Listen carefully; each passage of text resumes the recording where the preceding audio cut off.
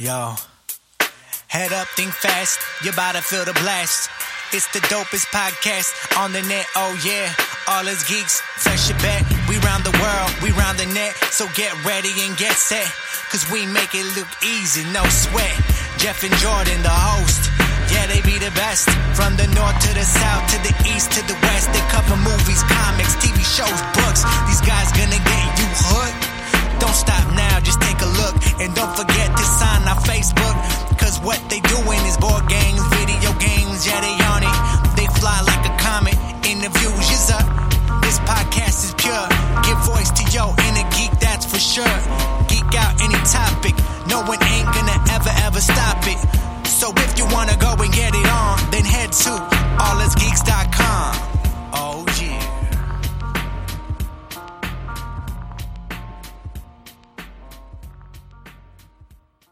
Welcome to episode 47 of All Us Geeks. I'm Jeff King. And I'm Jordan Steinhoff. And we're here to give voice to your inner geek. Silence!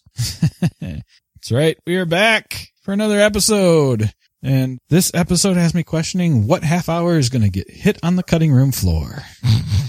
I usually chop at least a half hour off of our overall conversations, and people think they want to hang out and hear what we have to say in that half hour. I kind of guarantee you don't. No. I've been there for those half hours, people. It's a good cut. The decision was made correctly. You've chosen wisely. All right, we have a sponsor for this episode. Always love that. So our sponsor this time is a little gaming company that you've probably never heard of called Meltdown Games. So, I just learned about these guys myself today. They're new to the biz, but they're up and comers. So Meltdown Games, of course, has Gothic Doctor on Kickstarter right now and is going until July 23rd. And of course, we just did a contest with them to hand out some prototypes. We've done the Road to Relaunch series with them, and that is actually going to continue on through a successful campaign, which is looking very good right now. Last I checked, they were around the 2,500 mark for a total campaign of $7,000. So they're doing very well. Yep. Great, strong first day. The idea with Doug and I was to follow this through in the Road to Relaunch series all the way through to fulfillment. So we're going to be telling people what he goes through to get it printed and manufactured and shipped and fulfilled and all that good stuff. So we're going to follow the entire process. So that'd be a lot of fun. We should give him a link to the preview video we did so that he can put that on his site. Yes, we just did a preview for it as well. So you can check that out on our YouTube channel. And of course, we've reviewed it in the past. So you can listen to the previous episode. Feel shame. Couple things about this campaign. It is EU friendly, which is, the big buzzword now in Kickstarter. Canada friendly's done, I guess. It's all EU friendly. Nobody wants to be friendly with Canada, but EU friendly. So, you've got your upfront shipping costs and all that good stuff, but you will not have to worry about the VAT. So the VAT will be taken care of, which is an expense that I know our poor EU listeners have to deal with quite a bit if they order something from the States. And the base game, which is like 156 cards plus any stretch goals that'll come about, that's for $25, or you can get the expanded game for $40, which includes additional patience and some other new cards and a new way to play. This is, I don't know if I ever talked to you about it, but they have a variant that they've been testing for partial treatments. I saw it listed, yeah. Okay. Yeah, so it's through some of the play tests and stuff. A couple people had come up with the idea for them to look at, because, the idea is that most doctors aren't the only one, or a single doctor isn't always the only one that treats a patient. So a way to do partial treatments, and then I'm not sure, I haven't seen that variant yet, how it's going to work out about like who gets the money and all that good stuff. But it is one that they've apparently play tested and gone through and are comfortable enough with that they're including it as a variant in a pledge level that you can get. So definitely go check that out. Again, we've thoroughly enjoyed it here at All Us Geeks. And we're happy to see that it's going strong. So it's a great little quick game to play, and it's pretty strategic though once you get into it, and trying to get the patients and the action cards that you can use to kind of, it does have a nice piece of screw your neighbor in there, which we of course appreciate.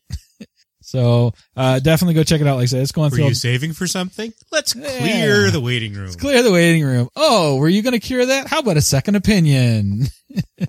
Oh yeah, so there's a couple cool things in there. So go check it out. Like I said, July 23rd. There is a ad on the website. You can click over from there, of course, in the show notes. But just go search for Gothic Doctor as well, and you can find it that way. All right. And like I said, I don't have a ton for general. I thought maybe I just, July is kind of a busy month in general for everything. We've got Anime Don's gaming weekend is coming up. So, I know I'm going to attend at least one, if not 2 days, probably not full days. And, that's always a good time. And then I'm going to Protospiel at the end of the month. So I'll be at Protospiel with, Matt Warden and a few other designers. Matt was the one that asked me if I'd take the road trip with him, and I was more than happy to do that. Hopefully I will get to play the new version of his game that got picked up by Happy Mitten Games. So I'll be looking forward to that. Like I said, I've played it in 2 other iterations and loved it every time. So it'll be interesting to see because they've switched out the theme and stuff like that. So beyond that, I'm interested in see what kind of changes they've made. So love that game. Can't wait to see that hit Kickstarter. And that's about all I think I've got for general. You got anything you want to? I got nothing. All right. No more strange emails. No more strange emails. Aw, sad. Although with the problems I'm having, who knows? They could just be backing up. Yes. Apparently Jordan's excuse for not answering me is email issues.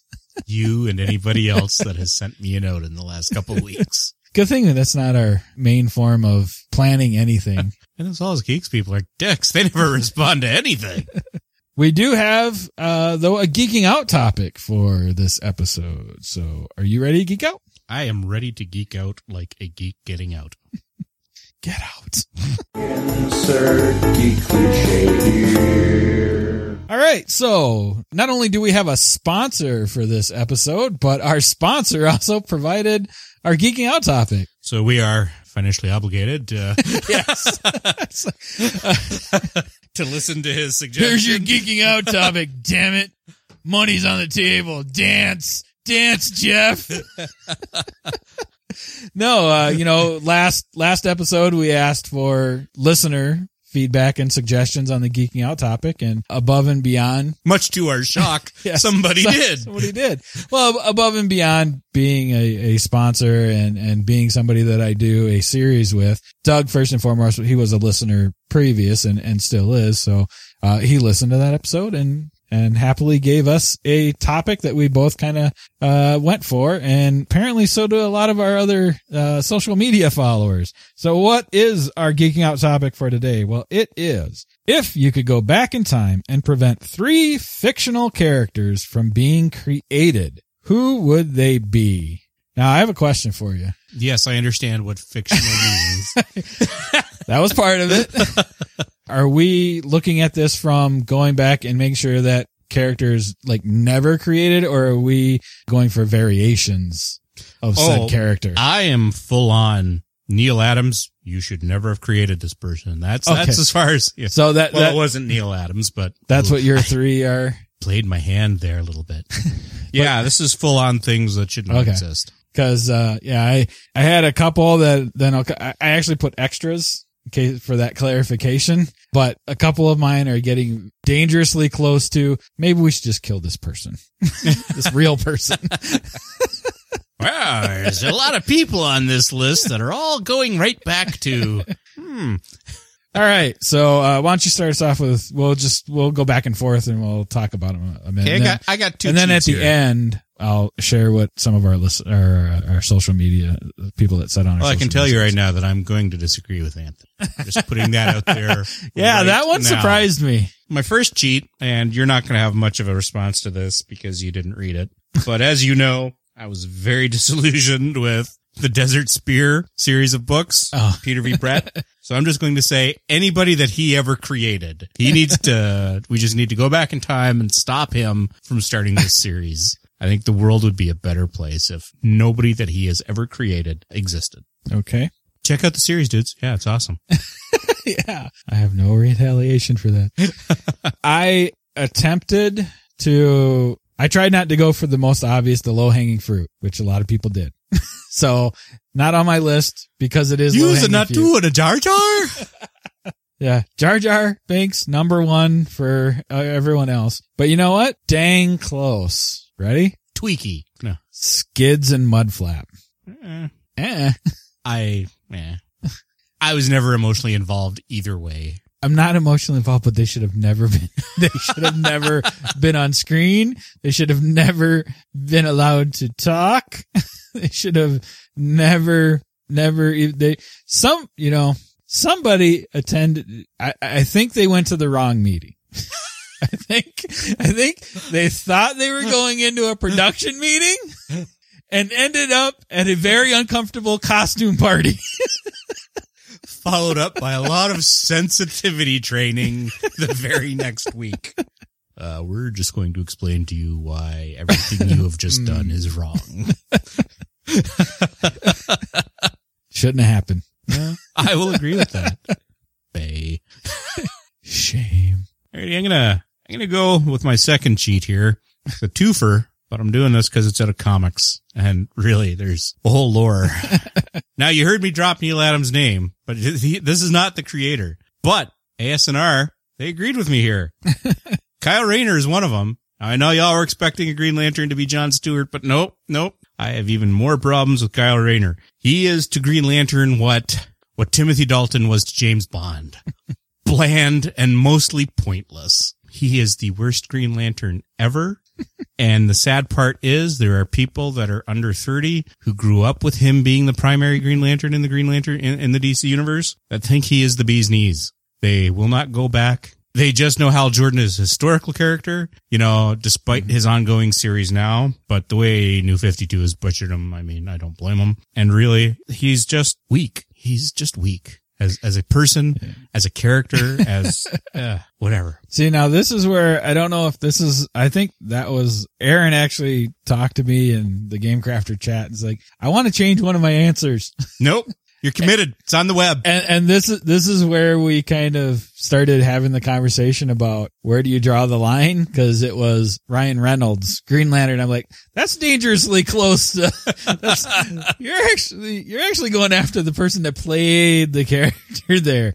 And again, that was Ryan Reynolds doing Kyle Rayner, not Hal Jordan. And again, Ryan Reynolds was not the issue with that movie. My slash to that, as I said, it was 2 comic related ones for the price of one. And this I know is going to get some flack. If anything is going to get some flack. Cable from the Marvel side. This is a character that came out of the worst of Marvel in the late 80s, early 90s, and is just the beginning of the downward spiral of time travel destroying a universe. This is a dude that has been messed with and messed up universes so hard and so bad to no good end. He, almost to the point of Wolverine, except I like Wolverine, is just a caricature of what he started off as. And let's face it, he started off as a caricature of a comic book character. So my comic book entries here, I didn't do this deliberately, screen comic, it just worked out that way, screen comic and book. Kyle Rayner, Cable, 2 horrible, from around the same time no less, 2 horrible entries to the Big 2 comic universe. I actually don't mind Cable. Well, you're a dick. All right, but besides that, I didn't mind Cable when he was introduced. Nobody with ankles that thin should have thighs that thick. I didn't say Rob and knew how to draw. Thighs that thick should have bandoliers on them and then still expect to be able to close said thighs. At no time did I say Rob knew how to draw. I said I didn't mind the character. And if your torso is that thick, you don't need a shoulder pad that wide. That's all I'm saying. A lot of reasons there. Both, nothing design wrong with shoulder and pads character. in the 80s. Unless you have a Predator-esque shoulder-mounted gun on that shoulder pad. Go ahead on. I'm going to go with a book one here. Walder Frey. Take the old man out early. Maybe before he has, the whole, just take him out of the twins. Maybe we have a nice wedding. Well, come on. If we're going to go to that book, I mean, this is going to be a 6-hour podcast for you, Edit, because I could go for hours on most of the characters in that book that have neither added or subtracted anything. Taking out Walder Frey because Walder Frey is single-handedly responsible for multiple people that I personally know throwing that damn book across the room and taking like half a day to go pick it up to keep reading. Walder Frey. I'll see your Frey and raise you a Greyjoy. Still Walder. Yeah. All right. Now my last one on the TV side, it was a toss up for me. I wasn't sure which one would garner me the most hatred. That was your criteria. Well, no. The criteria was which one I think would get me the least. Amy Pond. Oh, you suck. God, you suck. The show is Doctor Who, not the Amy Pond show with this Gallifreyan sidekick. I thought she was the worst character. There is this belief that because she is bulimic, she is sexy. There is this belief that she had to challenge the Doctor in ways that would rival both Freema Agyeman and the other chick. Those are my two favorite companions right there. Obviously. Because, well, Donna Noble, but I couldn't remember the actor's name. Those were good companions. My toss-up here was Amy Pond and Rose Tyler. Wow. Those are horrible characters that did horrible things to the Doctor, added layers of crap that was not needed, and Amy Pond was almost single-handedly responsible for me stopping watching Doctor Who. All right, so you're the dick. I'm not a dick. I am making true fact statements right there. You're out of your damn mind. You know, I've really got a hard time with this last one. Because I don't. Oh, I'm not done. I'm still going on. No. Go ahead. I'll go upstairs for a little while. Go ahead. Just, pound on the ceiling when you want me to come back down. No, I'm actually still trying to figure out which one of these is my third. And if I go for like true personal emotional scars or just an irritating character or one I just wish would cease to exist and stop being brought up every year. Which one would you like to hear about?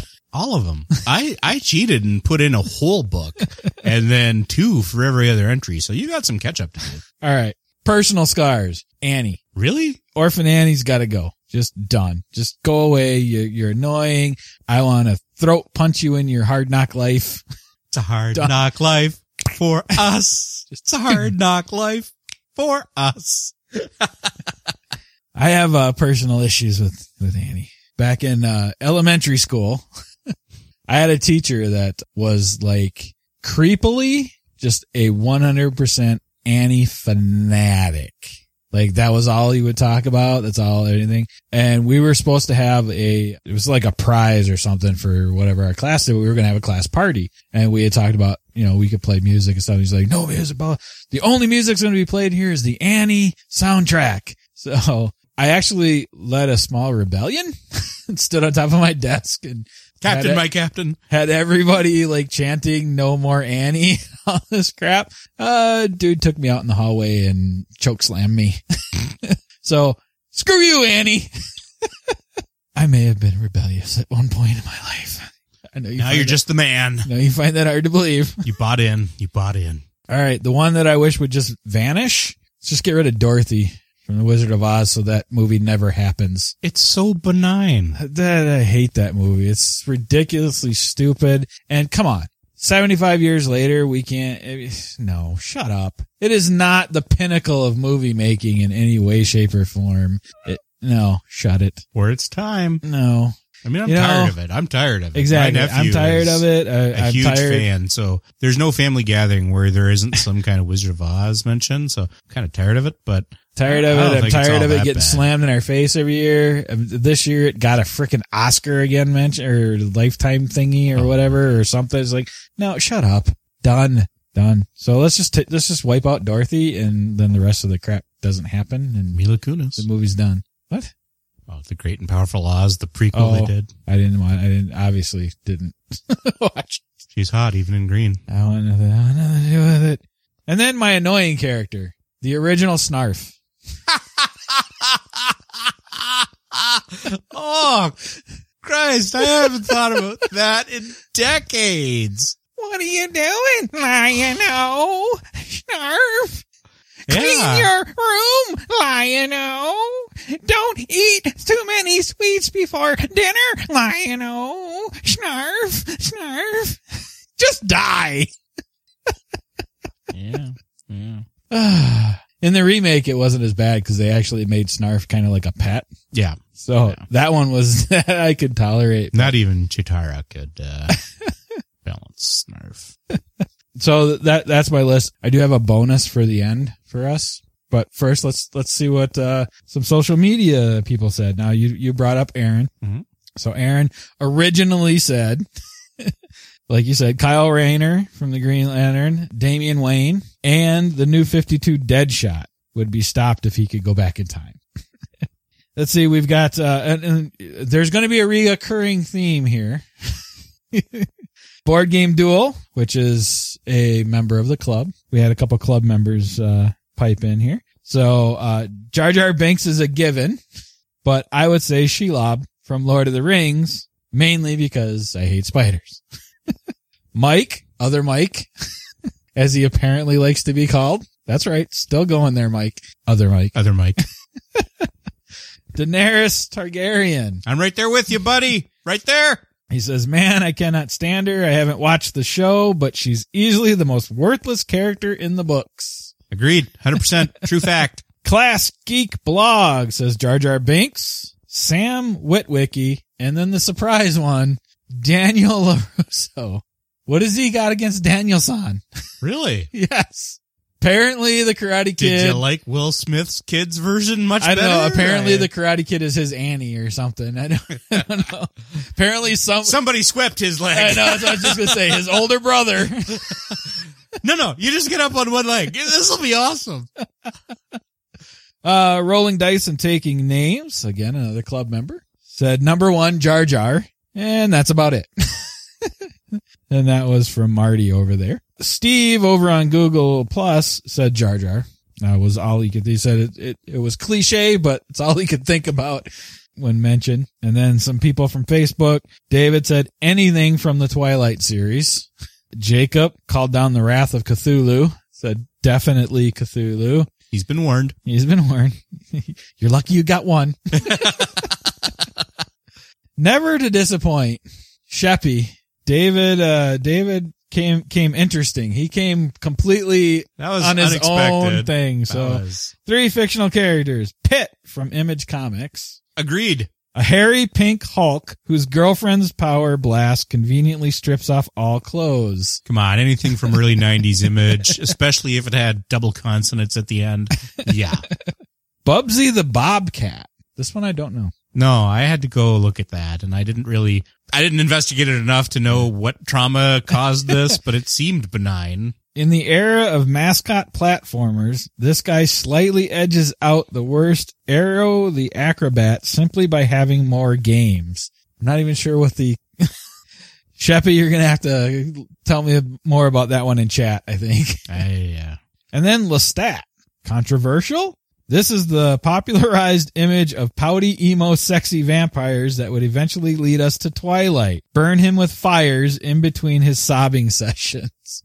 No, see, I'm going to disagree with you there. Yeah. Lestat was actually a very good character. What you are referring to is Tom Cruise. Again, we're not killing real people. Lestat as a literary character before she all went and lost her mind, Anne Rice I'm talking about, was the epitome of self-hatred and self-loathing. He was there as to be the example of why you make a choice. Okay, he didn't choose to be a vampire, but at some point you either have to make a choice, shit or get off the pot, be a vampire or step outside and get a tan. And he would do neither of those. And he's like the vampire Lemony Snickets, just a series of unfortunate vampire events. Unfortunately, they culminated in Queen of the Damned, which was just stupid. Mm-hmm. But the first 2 books, he was actually an excellent self-hating vampire. The movie was brutal. I mean, there was nothing in that movie that was at all redeeming. I will also disagree that it is a straight line corollary to Twilight. There's a lot of shitty vampire stuff that came between Lestat and Twilight. And making that comparison really gives both Anne Rice and Stephanie Myers way too much credit for destroying that genre. Barbara Hamley went way too far and I love Those Who Hunt the Night, but she went way too far in an attempt to humanize the vampire. And that's where it started for me, not Lestat. Just Barbara Hamley and Those Who Hunt the Night. Very good book, but it went way too far in trying to make vampires as sympathetic people. So suck it. Our podcast, so you are wrong. If you do not agree with Jordan or Jeff, then just be quiet. All right. And then our last one, because like you said, this was a surprise as well. Anthony, Deanna Troi. Every time she is on screen, I want to throw something at my TV. So do I. You went there first. I don't, even back then I didn't have the range, but yeah. Especially when she went through command training and they finally got her a uniform. Yeah. Sorry, Anthony. I'm going to disagree with you. Yeah, I got to disagree with that one as well. I mean, just in general, there wasn't much, I think, on the Next Generation that on a repeat occurrence, a repetitive character or whatever, repeat character that completely annoyed me or anything like that in that particular show. Even I didn't find Wesley that bad. So no, I didn't either. It's, the character on Next Gen that irritated me the most was Geordi. A, because people started calling me that, and B, because he was so pathetic he couldn't even get laid on the holodeck, so with people he programmed. Nice. No, Troi, admittedly, the actress really didn't have the range to play an empath, especially in the first couple seasons, but I didn't think she was that bad. Certainly not to throw something at the screen. Well. Or to, go back in time and plot her death. Yeah. All right. We have Majel Barrett Roddenberry, not hook up with whoever that was. We're good. And then to cap it all off, our bonus, Gary. You, Gary. Shut up, Gary. That was a great party last night. Whack. Whack. I love Gary. Damn it. And the next issue isn't out until the end of this month. I know. And then I'm still going to have to wait because it's going to have to drop in price. And, that's actually a $3 comic to my mind. Yeah, I think it's unfortunate it's $3.99 though. Yeah, it's not to me just because I still don't think digital should be that high. I mean, the comic is awesome and I love it and I get it as soon as the price drops. But in general, I was just going to say, thank you still, Comixology and Amazon, because you have saved me a shit ton of money because I have not bought anything, I think, since they've made their major change. I bought a few things that they had on sale because, their "we're sorry" was to give you a $5 credit. Mm-hmm. So I used up, I think I've got like 97 cents of my $5 credit left. But to go over that, I have to put something in and have them retain it. And I just haven't. I mean, I've actually, I'm probably about to because the previous Saga has finally dropped in price. And of course, I love Saga, so I want it, but when I'm thinking about it, it's here, right? I'm on my tablet away from my computer and it's like, oh, I don't have an account set up. I have to go to the website and set up my PayPal or whatever else. It's just annoying. Come on. Just hurry up at least and get to the point where you integrate it directly with Amazon. Cause all my stuff. Well, that's what I don't understand why that wasn't day one. Cause they've got an infrastructure for that they farm out to everybody. If they can integrate Kickstarter and every one of their independent vendors, why was it not like, hey, we own Comixology, done? Yeah. Cause that'd be fine because I already have stuff over on Amazon and I use frequently. All right. So there's our bonus geeking out rant. That wasn't even full topic. So you're not saying you want like the owner, like you don't want Bezos to disappear, do you? No, because that's a real person. But well, that's why I was double checking. If they have a Comixology mascot or something at this point, I wouldn't want you to get the reputation. Maybe that mascot's head would be in his bed. I just wouldn't want you to get the reputation as being someone that wishes death on actual people. No, I completely do not want to overtake your throne. And, I really appreciate the amount of time, effort, and, just professionalism you put into that. So kudos to you, sir. And that is all you. Don't worry. I'll just sit over here and be the nice one. You don't want to be on that list. You ready to review something? Sure.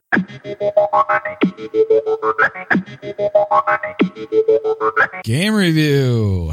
We are going to be looking at Fidelitas, which is a game coming to Kickstarter in August. So we're looking at it pretty early here. It is going to be from Jason Kotarski, who did Great Heartland Howling over from Dice Hate Me Games, and Philip Dubari, who we've had on the show before, and has done several games. And he's got a couple others. It's like going to be like the month or the next couple months. I asked him if we needed to dedicate a month to him because he's got several games. I think one he's doing himself, another one through another publisher. And then this one he's doing with Jason, which is actually getting launched on Jason's new company, Green Couch Games. They're going to launch it under that label. Cool logo. Yeah, it is. I love that logo. So wait till you guys see the logo. And there's the hook. Who cares about the game? Yeah. The logo. The logo. Buy it for the logo. Stay for the game. Love it for the mechanics. So Fidelitas. What are we looking at here? Well, it's a game of basically manipulating power, kind of manipulating guilds and power and getting your influence as a secret society. So, the city's kind of in turmoil and leadership's trying to figure, various things out. And you're trying to just kind of put people in the right place and contact with the right other people from other guilds in the correct locations, basically.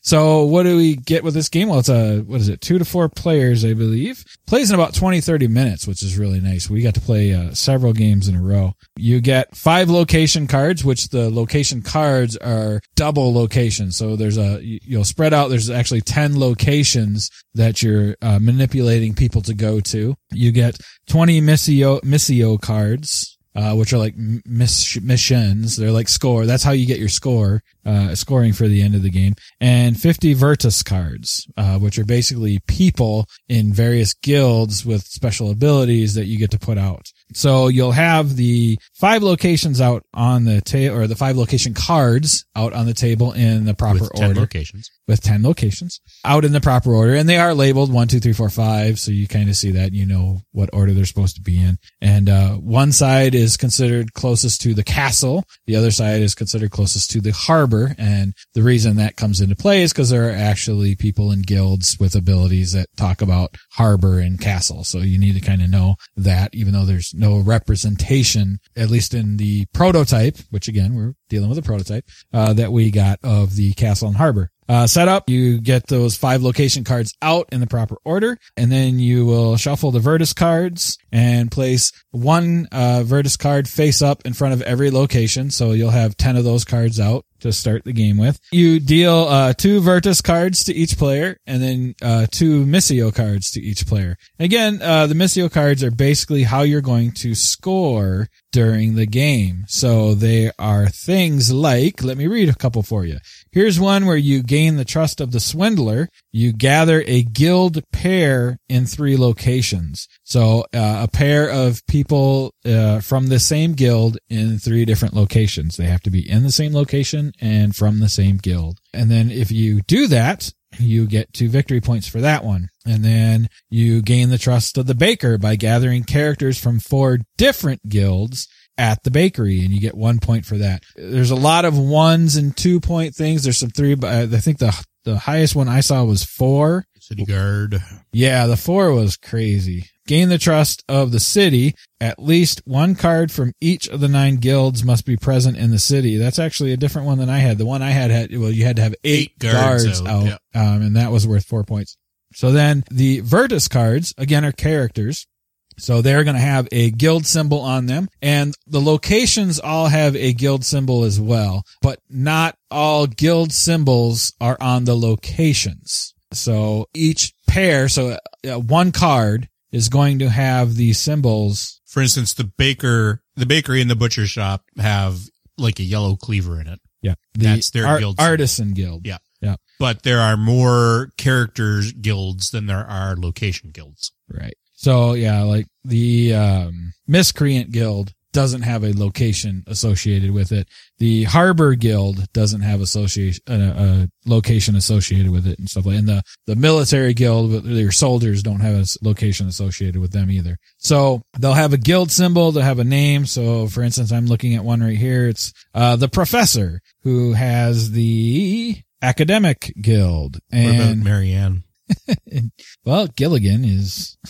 And he has a special ability of discard 1 card from your hand to draw 3 cards. But then he also has a little symbol at the bottom saying, because you're using his special ability, you don't get to draw like you normally do, which we'll get to when we get to phases. So that's what he does. The Soldier from the Military Guild, he moves 1 card from the soldier's location to any other location. So wherever you put the soldier, if there are other characters there, you can move 1 to a different location. Or if 3 soldiers are present, clear the location. So what that means, including the soldier you just played, everybody that's there goes away and goes into the discard pile.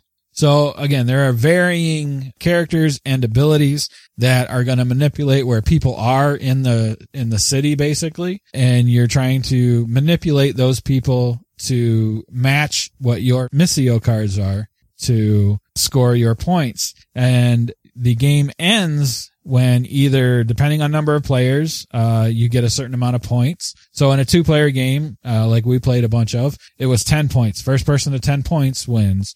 3 players, it's 8 points. 4 players, it's 6 points. Or the other end is if you go through the Virtus deck twice. If that happens, then the game ends immediately and you go to most points. So, now let's see, I think we're pretty much through setup. You put the decks off to the side, you have your starting player, and then it's pretty simple. Like I said, you've got 2 Virtus cards to start with and 2 Missio cards to start with, and turn is play a Virtus card, and the rules for playing a Virtus card is if the guild symbol of your character card matches a location, you have to play it on one of the 2 sides of that location card. And then you can play, and then you use its special ability. Or you can play into the tavern anytime you want with any guild you want. And if you play into the tavern, you basically are saying you're putting the character there, you're not using its special ability, but you're getting rid of one of your Missio cards to draw a different one. And then you have to put off the deck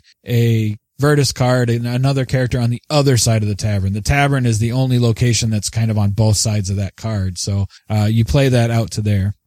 So you're either going to use a special ability and put it where it belongs. If you have a guild that doesn't match a location that's down, you can put it anywhere you want and still use its special ability, except for, I believe, the tavern. The tavern is always that you're kind of doing the Missio card thing. Too drunk to use your abilities at the tavern. Yes. And you never drink alone. That's why you put a character on the other side.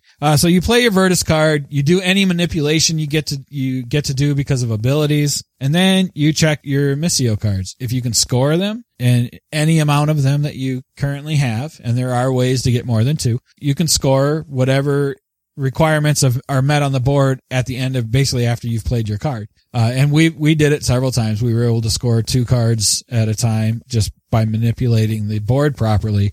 And as soon as you do that, then you're going to draw replacement cards. So, you replace your Missio cards right away. So as soon as you score one, you replace it. And then at the end of your turn, as long as you haven't played a Virtus card that tells you can't draw, you draw another Virtus card. So there are ways to get more than 2. Like I said, the Professor tells you to discard 1, but then you're going to draw 3 Virtus cards. And you're going to have at least 3, if not more, cards in your hand because of that. Now, drawing your replacement, there is a little caveat to that too. You can go blind off the top of the deck, or you can pick one of the cards in the tavern on either side of the tavern.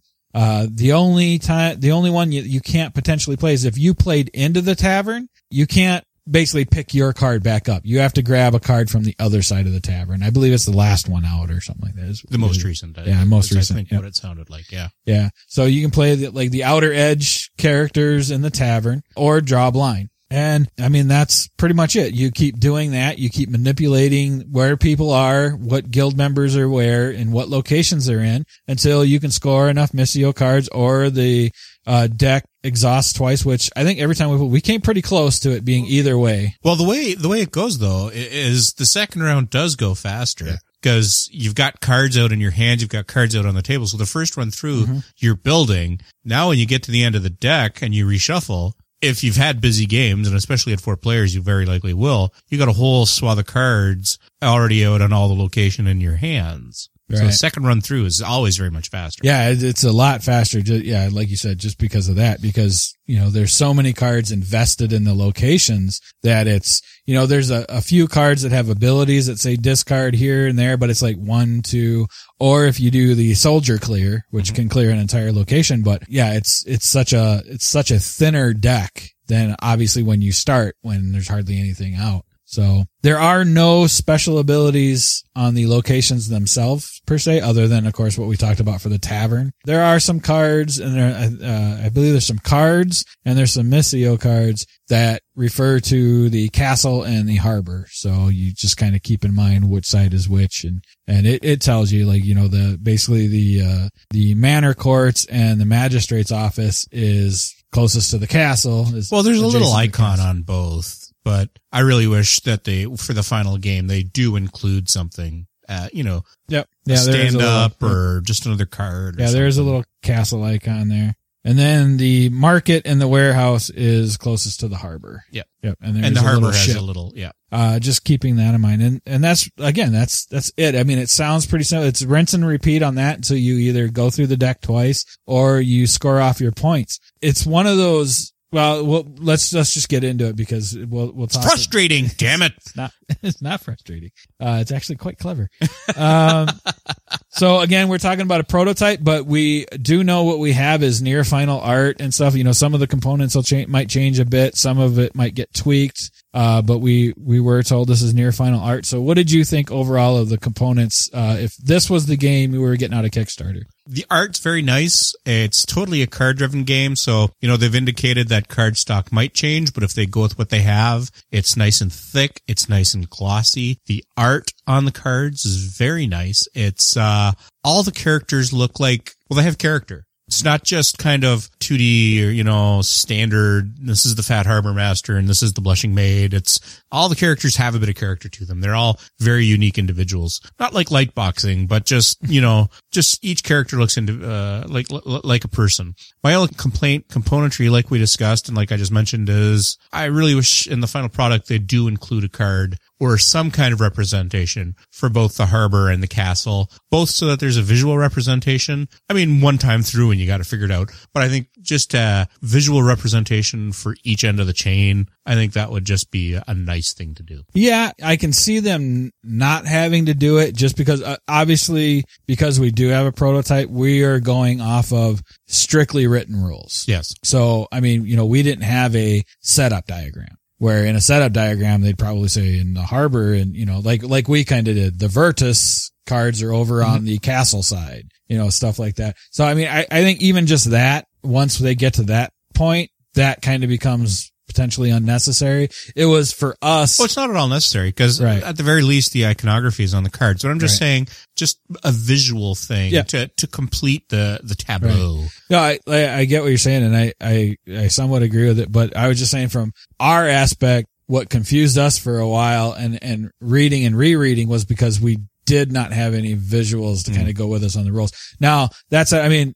rules are not bad at all. This, again, it's a pretty easy game. Most of the wording and text we got was just kind of explaining some of the characters, a little bit more. So there wasn't a lot for us to look at. It is a straight text rule set that we got. And first couple read throughs, we were kind of looking for the castle and harbor card almost.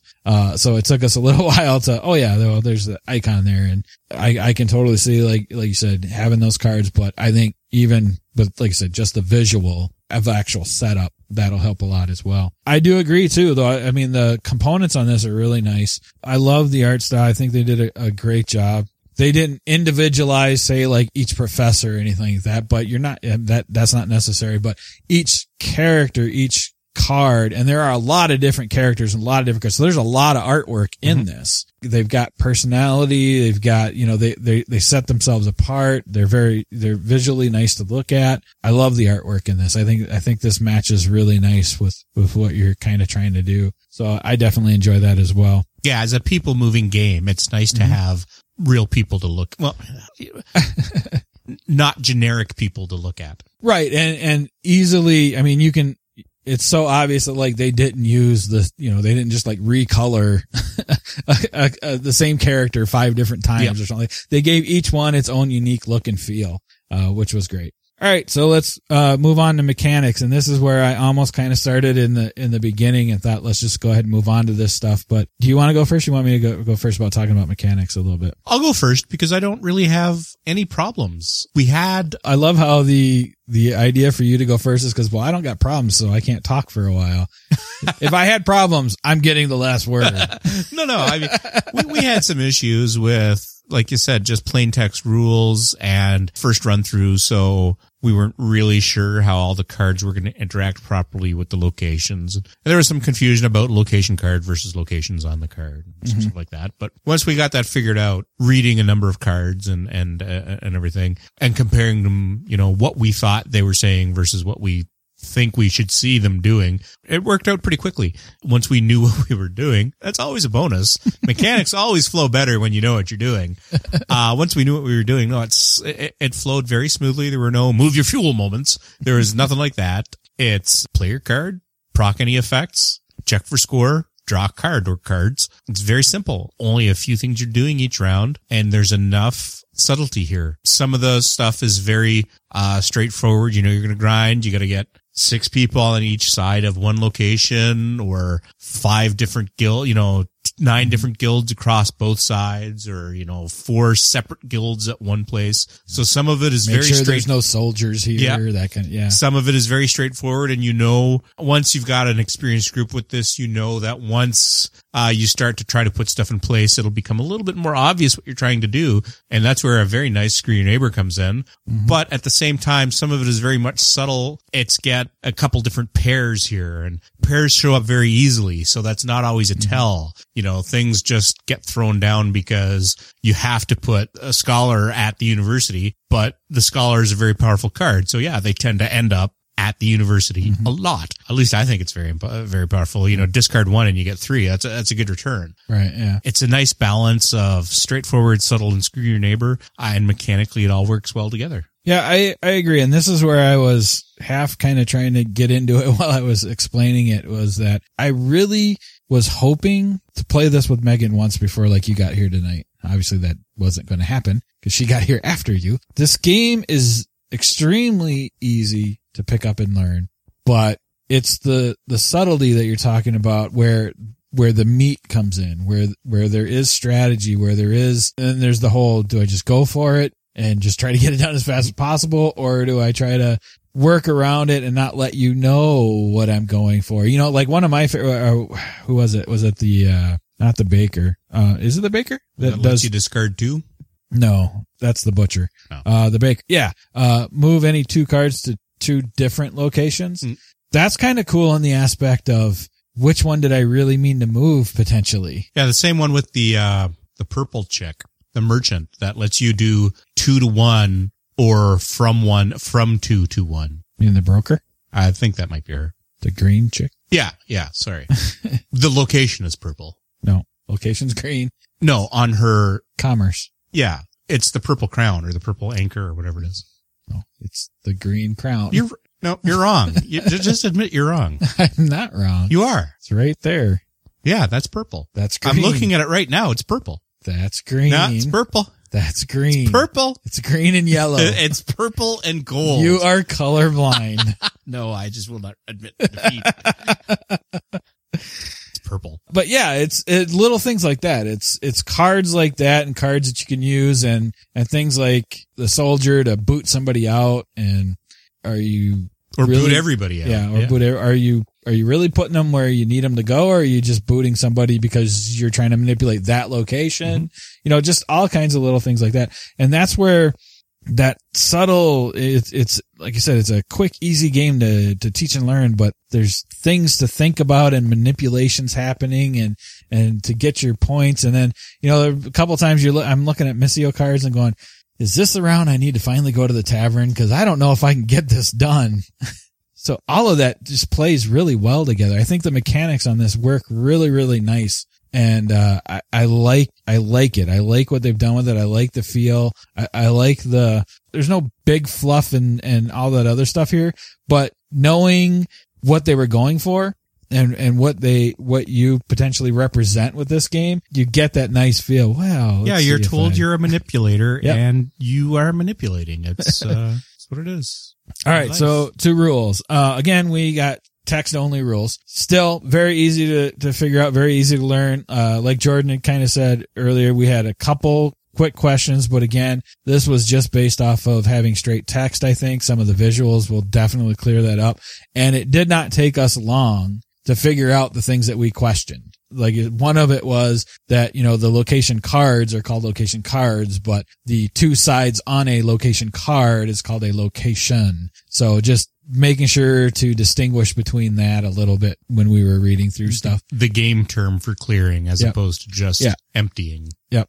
Yeah, the little things like that. All little things that could easily get defined out a little bit more too in the final version. But there's nothing here in what we got, and again, straight text rules, that made us go, we got to stop playing. We've got to set some time aside. We got to figure this out. It was all very much on the fly, easy for us to figure out kind of stuff. So rules, I think are great. I mean, again, it's such a fairly easy game. So moving on to teachability. What'd you think? Pretty teachable. Yeah. I gotta say I will easily put this in my bag of gateway, start teaching people games. Yeah, this covers a lot of ground. It's a gateway. It's casual. It's also a little bit more than casual and primarily card driven. So for people that are just like card games, like I said, I wanted to play it with Megan because she comes from a card playing background. With her and her family play a lot of card games, so she's kind of drawn to that kind of stuff. Definitely adding this to my gateway bag of tricks. So theme, what'd you think? It's light, but it doesn't need to be any more than it is. Like I said, in the rules, the little piece of fluff is that you're a manipulator and you're going to manipulate people to meet your goals, and that's what you do. It's got a nice kind of pseudo-Latin feel to it in the names on the cards and the game itself, and it's definitely got an old world feel to the art, the character artwork. It's like I said, it's light, but it doesn't need to be anything else, and the theme leads to a very nice visual. What you get out of the rule book and just explaining what you're supposed to be representing while playing this game is more than enough. I mean, there's not like background, there's not like flavor text on there's no factions. Yeah. You're not representing anything. But it is nice because you do have the different guilds and many, many different guilds and the locations, and the fact that you're told that you're manipulating these guilds and these people into what you need them to be to pull the proper strings. It works well. It's light, it's thin, but it doesn't feel like pasted type thing. It's just light enough for what this needs to be. Mm-hmm. All right. So fun factor / overall. That's pretty good. Like we talked about, this game serves a lot of purposes depending on what you need. Gateway, light, going fast enough. It could be a filler at 4 people if you're just waiting for a 5th dude or dudette to show up. It's definitely could be a filler because it progresses quickly. No, this is a very fun game. This is a game that I think would be a great game day game to, get things started or get things ended because it's fast and enjoyable. I completely agree. I mean, this is one of those games where we played it and then turned around, played again. And we were able to play multiple times and still get on with the rest of our evening. I don't know. This is, sometimes when Jordan and I try to get our gameplays in, it can be difficult just because of the time span of the game sometimes, and making sure that we get the plays in that we feel we understand the game. And this was one we just kind of sat down and usually we don't always get to play them multiple times in a single night. But this we're just like, let's play again. And we, knocked several games out, had a great time doing it, had no issues with the game. Like I said, this one easily, you talked about starting or ending or waiting for people for a game night. I completely agree with that. This is also one that I think I wouldn't mind. Like I said, is my kind of one of my new gateway games, but for somebody like me that helps out in the walk in and play area of Con of the North, somebody's coming in, hey, I missed my game, I've got an hour to kill or whatever now, and what can you teach me quick or something? Boom, right here you can get in up to 2-3 games maybe before you get to go to your next thing or move on to something else. I can teach you a couple of things in a row. Yeah, it's ridiculously portable. It's smaller than like an Ultra Pro deck box. Like we said, it's like less than 100 cards. Unless they get massive stretch goals, I guess. In which case they should work up to a wooden box too. And again, just remember, this is actually hitting Kickstarter sometime in August. So there's plenty of time for it. Might even do a quick video or something for this at some point just to kind of show it off. Cause it's such an easy, we can show a full game easily in a video, and that'd be kind of cool. I have an interview. So Philip is coming back on, but for one of his other games. But I'm sure we'll talk about this too. And Jason is coming on, sometime either, I think early to mid August, maybe. So we'll be talking to both of them, and Jason is specifically coming on to talk about this. Cool. So, we will get, to pick their brains a little bit about it, but August Fidelitas, I'd say definitely check it out. It's a sweet game. It's very nice. I don't say this often, but this is definitely a game that deserves to be funded.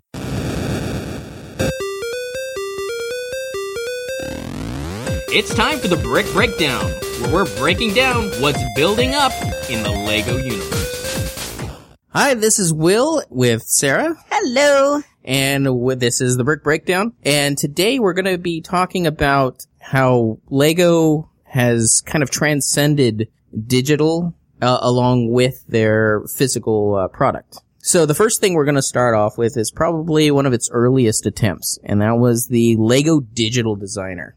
This was a way for people who didn't have large collections to build what they want virtually in a 3D modeling program that LEGO designed. And then, well, when it originally came out, you might remember this, Sarah. Yep. They wanted it so that you designed it and then you could just order it. Yes, which was a very nice concept, but really limited because then you could only build with the pieces that they had available for purchase. So a lot of times you'd be like, oh, I'm building this and this and this, and then you can't find the piece that you want or the color that you want because it was all fulfilled through their online ordering process for the bulk bricks that you can get online. And as a lot of people know, it's kind of limited. Yeah, they didn't quite, I think, fully realize that the people who would utilize this wanted rare pieces, would build some very intricate things that, just because of the production of it, you can't always keep in stock. Right. And on top of that, while it was a neat idea that you would get a customized box with it, that was about a base, $10? Yes, just for the box. So even adding a few pieces, your set could grow really quickly in cost. Yeah. But it would also develop the instructions for you, give out a nice printout. You could actually rotate the model till you got that picture that you just like, maybe put a background on it. Right. So it was really neat. I would say it was close to worth the $10 they added. Right. However, there was a little too many problems with that. So they actually redesigned it. They took out the buying portion of it, and now it just exists as a 3D modeler. Right, and it has every piece LEGO has ever made, which is really great for those who want to design in LEGO. It was a really nice, relatively easy user interface, a lot easier than the fan-made version, which had been developed a long time before that. So for a LEGO-made product, it was really accessible and allowed you to digitally design with all your LEGO pieces. Yeah. And it also can output a file so that if you want to share your creation, it's just a file away. You have the LEGO Digital Designer, pop it in, and there's whoever's version of whatever model. Yep. So that's what it exists at like today. So that was a nice first step into the digital world. But it still wasn't quite that physical interaction they wanted. Right. So then they moved on to Life of George, and we're going to get to that in a second because that actually leads into the final topic. Instead, let's talk about Mindstorms. Mindstorms is a robotics program, and the most recent edition is EV3. And in this edition, they actually have an app that can be used as a remote control for your robot. Yep. Up until this point, you pretty much had to design on the computer, right? Yes. Well, Or your programming. you had to. Well, you still can do that. What would happen is they have an intelligent brick, and then you program into that, and then you have a controller that then accesses the intelligent brick. Now, I think they've streamlined the process down to the app. And that allows them to use the various gyroscopes and sensors on your app. One of the models that has an instruction right out of the box is like the snake. And if you whip out your smartphone, smart device, it will actually move out the snake and like snap its jaws. So it's a really interesting way to actually start bringing the physical product into this digital age. Yes. The problem with that? $320. Yeah, Mindstorms has a very high entry cost to it, which is why it's mostly reserved for schools, as they usually buy in bundles. They buy several kits in bundles, and then you have you have school groups, kid groups that will then utilize the kits, and there's a lot of competitions for Mindstorms creations. And then for the individual side, I mean, you have to lay down $320, and if you want to get the full access out of it, you might want to get familiar with coding, and if you weren't familiar with coding, there were books to help, and it just kept adding up the price tag. Yeah. So, as a way to solve that and Make it a little more accessible. They needed to change their focus. Now, what they started out doing, and this was before the EV3, was Life of George. And with Life of George, it's actually a very simple game. You have a box of pieces, and then you buy that set. And it comes with a special plate and all the parts you need, and then you download the free app to your phone or smart device, and it gives you challenges. The thing is, it's based off of all those brain development type games, so it's a speed challenge. You load up the device. If you're doing it solo play, you'll get a random challenge, and you have to, once the clock starts on the app, you have to build whatever it is as fast as you can, but as accurately as you can. You put the piece that you build onto the plate, you take a picture, and then it scores you on how accurate and how quickly you built. And there's lots of different challenges, plus you can upload your own building creations to it and share those with people across the world, and then you can also challenge yourself against a friend. So while that's a really neat concept, it was also rather limited in appeal.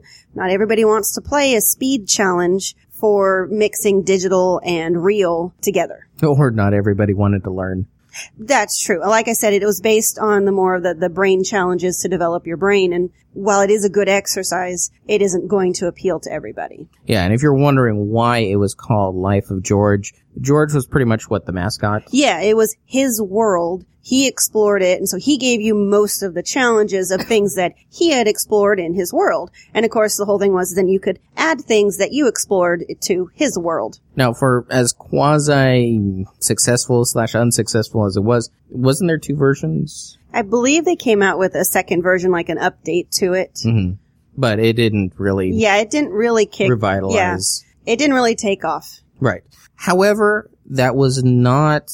the end of this whole, using this type of capture plate. Recently, it's been announced, and it's going to be, August and September, I believe. Yes. 4 new sets. Yes, under the line of Lego Fusion. Now, Lego Fusion takes away, that kind of learning aspects and brings more of the game. Mm-hmm. So, social games, consider that a good example. However, the app is free. Yes. But the sets are $35, and that gives you all the pieces you need to play the games. Now, in the line, there are going to be 3 in August, which are more of their generic lines. That would be a city, a race, and a castle type line. And then in September, their special 4 Girls Friends line. Yeah. So let's go into what each of those are and kind of how the game plays. Okay. So first up is the city one.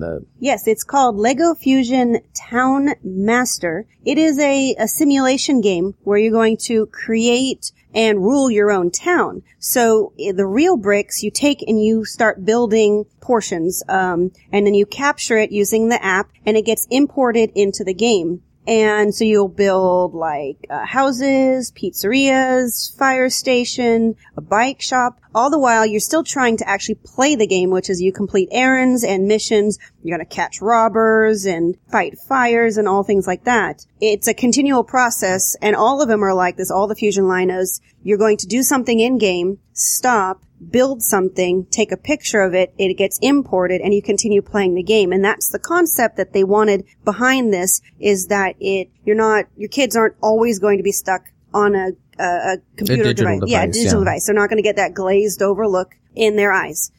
Okay, then the next one is the Create and Race. Yes, Create and Race. So it's like it sounds. You're going to build cars and you're going to race them. And so with this, it's kind of based off of even like the colors and the shapes that you use to build your vehicle, and that will determine the performance of your car in this race. And then, of course, you are trying to overcome challenges, and you can unlock more builds and more things like things, that. yeah. Then the castle one is the Battle Towers. It's a tower defense game, which I find very fascinating. You are building up your tower. You're going to put in warriors and wizards, and you're going to fight off the armies of the undead and such. And there are going to be some like real-time battle challenges for when like your castle gets destroyed. Right.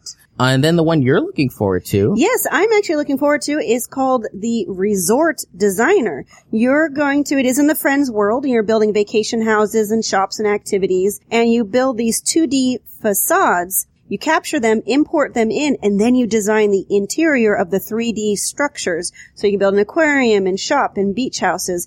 And so again, it's different challenges and missions. You can rescue dolphins. That sounds like a lot of fun. So that's the one, the Resort Designer will be coming out in September. Right, a month after these other ones. Right, and the other 3 will be in August. Yeah, so if that interests you, it will be available for the iOS as well as Android. And again, the app is free. You just have to pay the $35 for the actual sets. Now, they will be a limited distribution. They will only be available in Lego stores and Toys R Us's. So also Lego.com. And Lego.com, right. Yeah. So in case you don't have a Lego store or a Toys R Us near you, you have an option. Yes. So that's a lot more affordable than $320. For Mindstorms, definitely. Yeah, and maybe a little bit more fun than Life of George. Exactly. So make sure to keep an eye out for that. It's Lego Fusion. It'll be on the box. I don't think there's going to be a special box for them though. I don't know. They usually do different themes. We haven't seen the boxes just yet. Yeah. So that's what's up, and that's where we're going. That's where Lego's going with their digital. Yep. And bringing it together. We'll see how it does. All right. Well, that's all the time we have for today. Hopefully next time we'll talk about Lego Ideas. Yes. Which used to be Lego Kuso. Yes. Which we have mentioned before. Yep. I'm Will. I'm Sarah. And if you need to get a hold of us, you can always find me on the Brick Blogger. I write blogs. Sarah's on Twitter. At Eurogamergirl, at Eurogamergirl on Twitter, yes. Yeah. So we'll see you next time. Hit the bricks.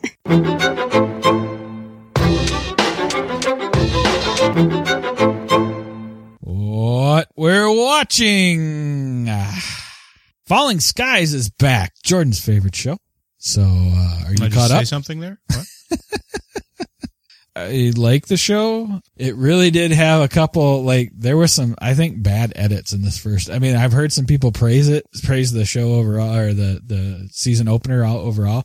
But there were a couple times Megan and I looked at each other like, we didn't go make food and come back and miss a piece, did we? It eventually got explained, but there were some pretty jagged cuts that were a little confusing, but overall still looking forward to the show. And then, They were they jagged little cuts? Jagged little pills.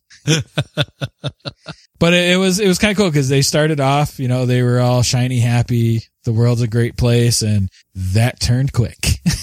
So I'm looking forward to that one being back on. Defiance is back.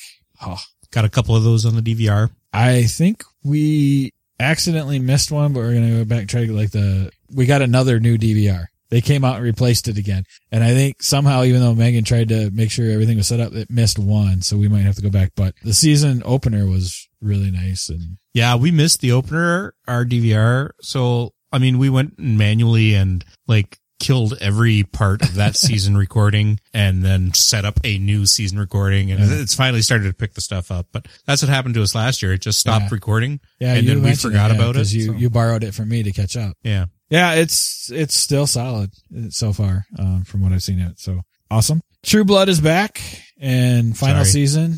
So thank God it's final season.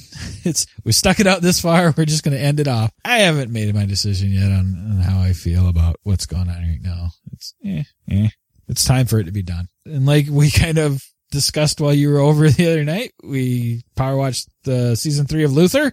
Great show. Yeah. Awesome show. Don't really, there was all the rumors about them going movie. I think they might have to. I don't see where, I just hope they leave it as is. I hope there's no attempt to do anything else with it. I think that was just as close to a perfect TV ending without being a manufactured ending as you can get. Yeah, it was great. We definitely enjoyed that show. So the reason it finally got on Netflix, so we were able to power watch the 3rd season. Orphan Black, got to watch the season finale of that. That is a great show as well. Can't wait for another season of that. Orphan Dance Party. That was great. Of course, we talked about it before. Still, I don't know if I'd even call it a guilty pleasure, but we're, the American Ninja Warrior, still watching that. It was kind of funny. We were watching that the other night and Megan looked at me because, those dudes fly. Some of those dudes fly through that thing. And like, this guy did like a minute something. She's like, I can't even get to the bedroom in a minute. So yeah, it's a lot of fun. What did we catch? Oh, they were doing the, Americans versus the Japanese, version the other night that Megan must have been flipping through. I don't think that was actually one we recorded or something. It was on. We stood on that. We watched that for a while. I finally saw, Megan put this in the Justice League War. She liked it. I'm not so much. She really liked parts of it. Me, it was a kiddie version, don't you think? I just thought it was overall weak, and especially the first half. Once they gave up with trying to have witty dialogue as the team grew to be a team, and they just straight up dealt with Darkseid, I thought it got better. But I thought it was one of their weakest offerings. Yeah, it was definitely one of their weakest. But Megan enjoyed parts of it, and a lot more than I did. Well, she's wrong. And I can say that because she's never going to hear this up. She's not in it. She's not in it. And then we watched Out of the Furnace. Have you seen that movie? No. Great slow burn movie. Slow burn movie. Keep getting out of the furnace. Yeah. Well, it's Christian Bale and Woody Harrelson, or not, yeah. God, who else is in that? There's a couple other people in it, but it's the, small town, for, the mill workers or whatever, factory workers, and, dad did this and we do this, and the one guy goes to prison, and it's just that little slice of dark Americana kind of thing. But, it's a very slow burn movie. And you've heard me say this, but it's slow burn done right. This and like True Detective, was a very good slow burn done right until the last episode. Then they did slow burn wrong. Which ruined that whole thing for me. But it was a solid movie, but it's a longer movie too. So it is a very slow burn. But it was good. We enjoyed that one. We had been looking forward to watching that one, when we first started seeing trailers for it. So we finally got around to it. That's what I'm watching. I'm right there with you on the Orphan Black. We had 7 episodes of it, so we watched those over the course of 2 days. Nice. It was really That's a good watch. That is a show that we actively let pile up because that was not one we wanted to have to wait a week between.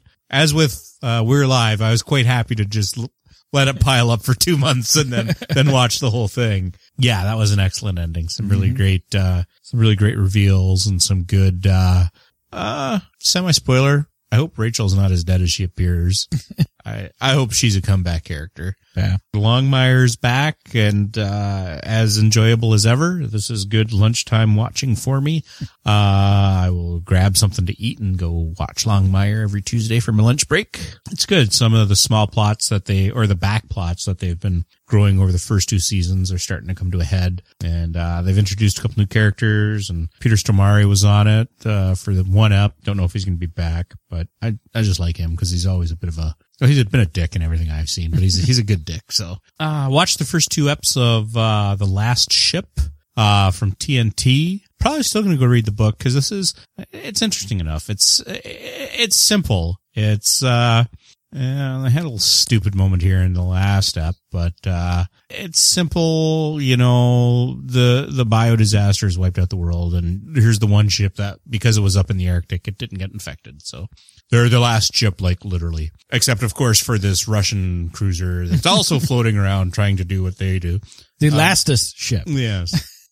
And who knows who else has a ship out there that just happened to be quarantined because there was in the middle of the Atlantic or the Pacific or the Indian or the Sea of Japan. Because there are never multiple ships at sea. The North Sea, Antarctic, you know. Rhoda Meeter's in it, and I generally dislike her, and she's not particularly likable in this, to my mind, but I can get by her because it's just fun. It's not deep. It's not trying to be deep.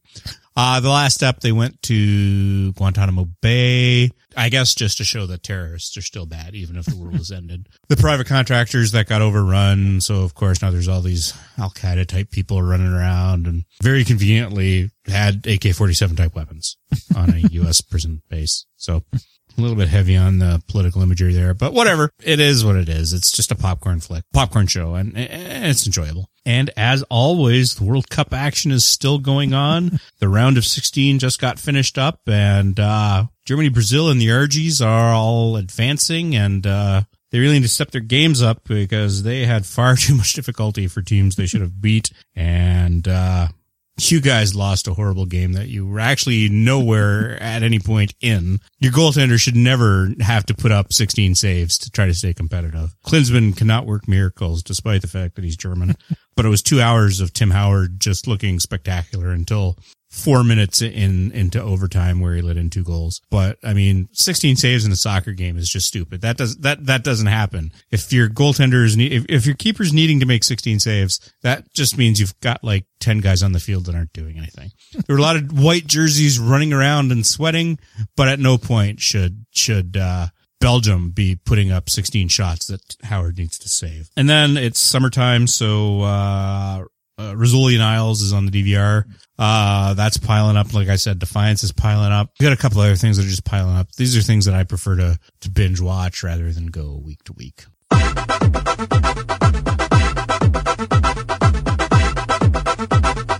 What we're reading / listening to. Well, I think it was this morning I finished the latest chapter of We're Alive. So one more chapter left. I still can't believe that. That makes no sense to me. They're still introducing new things. And did you listen to it yet? Yeah, I'm just not sure where I'm at on this. It was very irritating. I would have been quite happy to not have a zombie resolution if they just got straight to the maulers. Mm-hmm. But to do this whole thing of zombie evolution just because they were dicking with the zombies. Yeah, that's, I actually put this down here that I was not on board with not only that train of thought, Tanya's train of thought, but how she even came there. That was a stretch. I mean, that and the whole protection sigil where they go from the one room where it was covered with everything, but still everybody got trashed. And then there's this one room with this one lone symbol. And now he's just randomly carving it on people. Why? Mm-hmm. Why? If these are the people that are dicking with you, why are you and your minions carving it on people? No, it's a strange end, but I was happy to get back to the maulers for the cliffhanger. Yeah, the cliffhanger's good, but is it me or does it sound like we're not going to get the final chapter for quite a while? It's like going to be the live event and then a pay event or something like that, but then a streaming event. Yeah. And then 17 or 18 events. Somewhere around October. Someday, those of you who have been listening from day one, you might get it. Or Power Watch or Power Listen or whatever. Yeah, but I mean, the most torrented audio show ever. Yeah, I hope that's not how it turns out. It's going to be interesting. I mean, there's a lot still to wrap up just for one chapter. It'd be interesting to see how there's 3 groups and then like their fortresses are getting overrun and then you got the zombies that they think they've figured it out, but they're still ticking with you. And then you got the Maulers, and you got, there's a lot out there for just 3 parts of one chapter. Yeah. All right. So other than that, I got sidetracked again. So I'm still reading Fire and Frost. I haven't quite finished it yet. So I read some more of it last night, but yeah, I got sidetracked on rules and some other things and haven't had time to read anything. So I picked it up again last night for a while, and I think I'm at the 70% mark or something, like 67, 70%, somewhere in there. So I'm getting there, but slow. I've had other things get in the way. And then I'm just going to mention it before I turn it over to you that. No, I'm taking over. Nope. Jordan and I have actually been contacted about some comics, some independent comics that we're going to take a look at. We're going to talk about those on the next episode to give us a chance to read them, because this literally happened like within the last day or two. And we finally got our copies. But I did want to mention the Under the Flesh one, just because that one is actually, the other one is not a Kickstarter that we're going to take a look at, but this one is going to go up on Kickstarter July 6th. And I'm interviewing one of the designers tomorrow, but Jordan and I will give our opinion of it when we read it and look at it on the 16th. But I'll include, cause there's a good chance that this may not happen. I may or may not get this out this weekend with the long holiday, cause we have the shelving thing that I don't know if we're going to get, I don't think we're going to have all the materials for, so I might have more time than I think, since they're still not at the store yet. One way or the other, either through this or when I talk to him, we'll get a link out there. It's called Under the Flesh, and it's supposed to launch July 6th in the comics category. And then we'll also be taking a look at a comic called Winter with a Y, Winter. So we get the first issue of Under the Flesh, and we have 2 issues of Winter that was sent to us to give our feedback on an opinion on the show. So thanks for reaching out to us. That's kind of cool. Appreciate it. It's part of our show. It makes sense for us to kind of do that expansion as well from time to time. And I don't want to say it wrong, but it's definitely less time consuming for us to give a review of a comic or something like that coming up on Kickstarter than it is to take all the time we need to for a game. So those are kind of things that are fairly easy for us to add in. And I look forward to doing more, hopefully. I don't know why it's never really occurred to me to there are a lot of comics on Kickstarter. But since we've always been so game focused and those are the most contacts I have, I've never reached out to anybody. Of course, I don't really reach out to a lot of people for games either. They all kind of find us. So it's kind of cool that people are potentially finding us for that. All right. So what do you got, sir? Finished the latest Dresden book, Skin Game. And as I mentioned on the Book of Face. Thought it was disappointing. Not bad. Just like I said, it's, you really disappointed David. Well, he never came back, so I don't know what to say. If you want to have some lively discussion on this, David, we can talk about it. I hope you're done now, because it's been a couple of weeks. Yeah, he was reading, so yeah. I think he just didn't want to spoil much. No, I understand that, but the last 3 books have been, Dresden dies. Changes was like epic. It was epic. It was like the best book in the series and possibly the best book of the year for urban fantasy when it came out. But he was dead. And, it was epic. So there's going to be a hangover. And then he was dead. And you had to relearn the universe because he was having to reintroduce himself to everybody as a ghost and gain their trust and deal with the emotional wounds of being dead. Then he was back. Yeah, the same thing again, only now because he was back. And now he's back, and his Butcher's formula has always been enjoyable, but it's getting repetitive. Dresden, he's like uber wizard, he's, though they won't admit it, the most powerful wizard in the White Council, and he's by far the most powerful wizard in Chicago, and given enough chance, he's Batman, given enough chance to plan, he can do anything. So always the first step is to give him an unreasonable deadline. The second reason is to enforce it with death. The third reason is to then make him hurt somehow such that he cannot act at peak physical ability. And then, of course, remove gear, because there's always at least 2 mentions of, if I had this, things would go much better. So it's for the first 12, 13 books, it worked. But now that he's back from the dead, it's just annoying. I hope the last book, when he gets to it, is just like 5 pages of Harry going, y'all, bam, and just drops a fireball on Chicago that destroys all evil and leaves the rest of the city okay. It's like, I took a month, I planned things out, zap, You know, I'd like to see Harry be able to work at full strength just once. The formula, it's just gotten a little bit irritating for me. And like I said to Dave, these last 2-3 books, well, obviously when he's a ghost, that's just a transition book.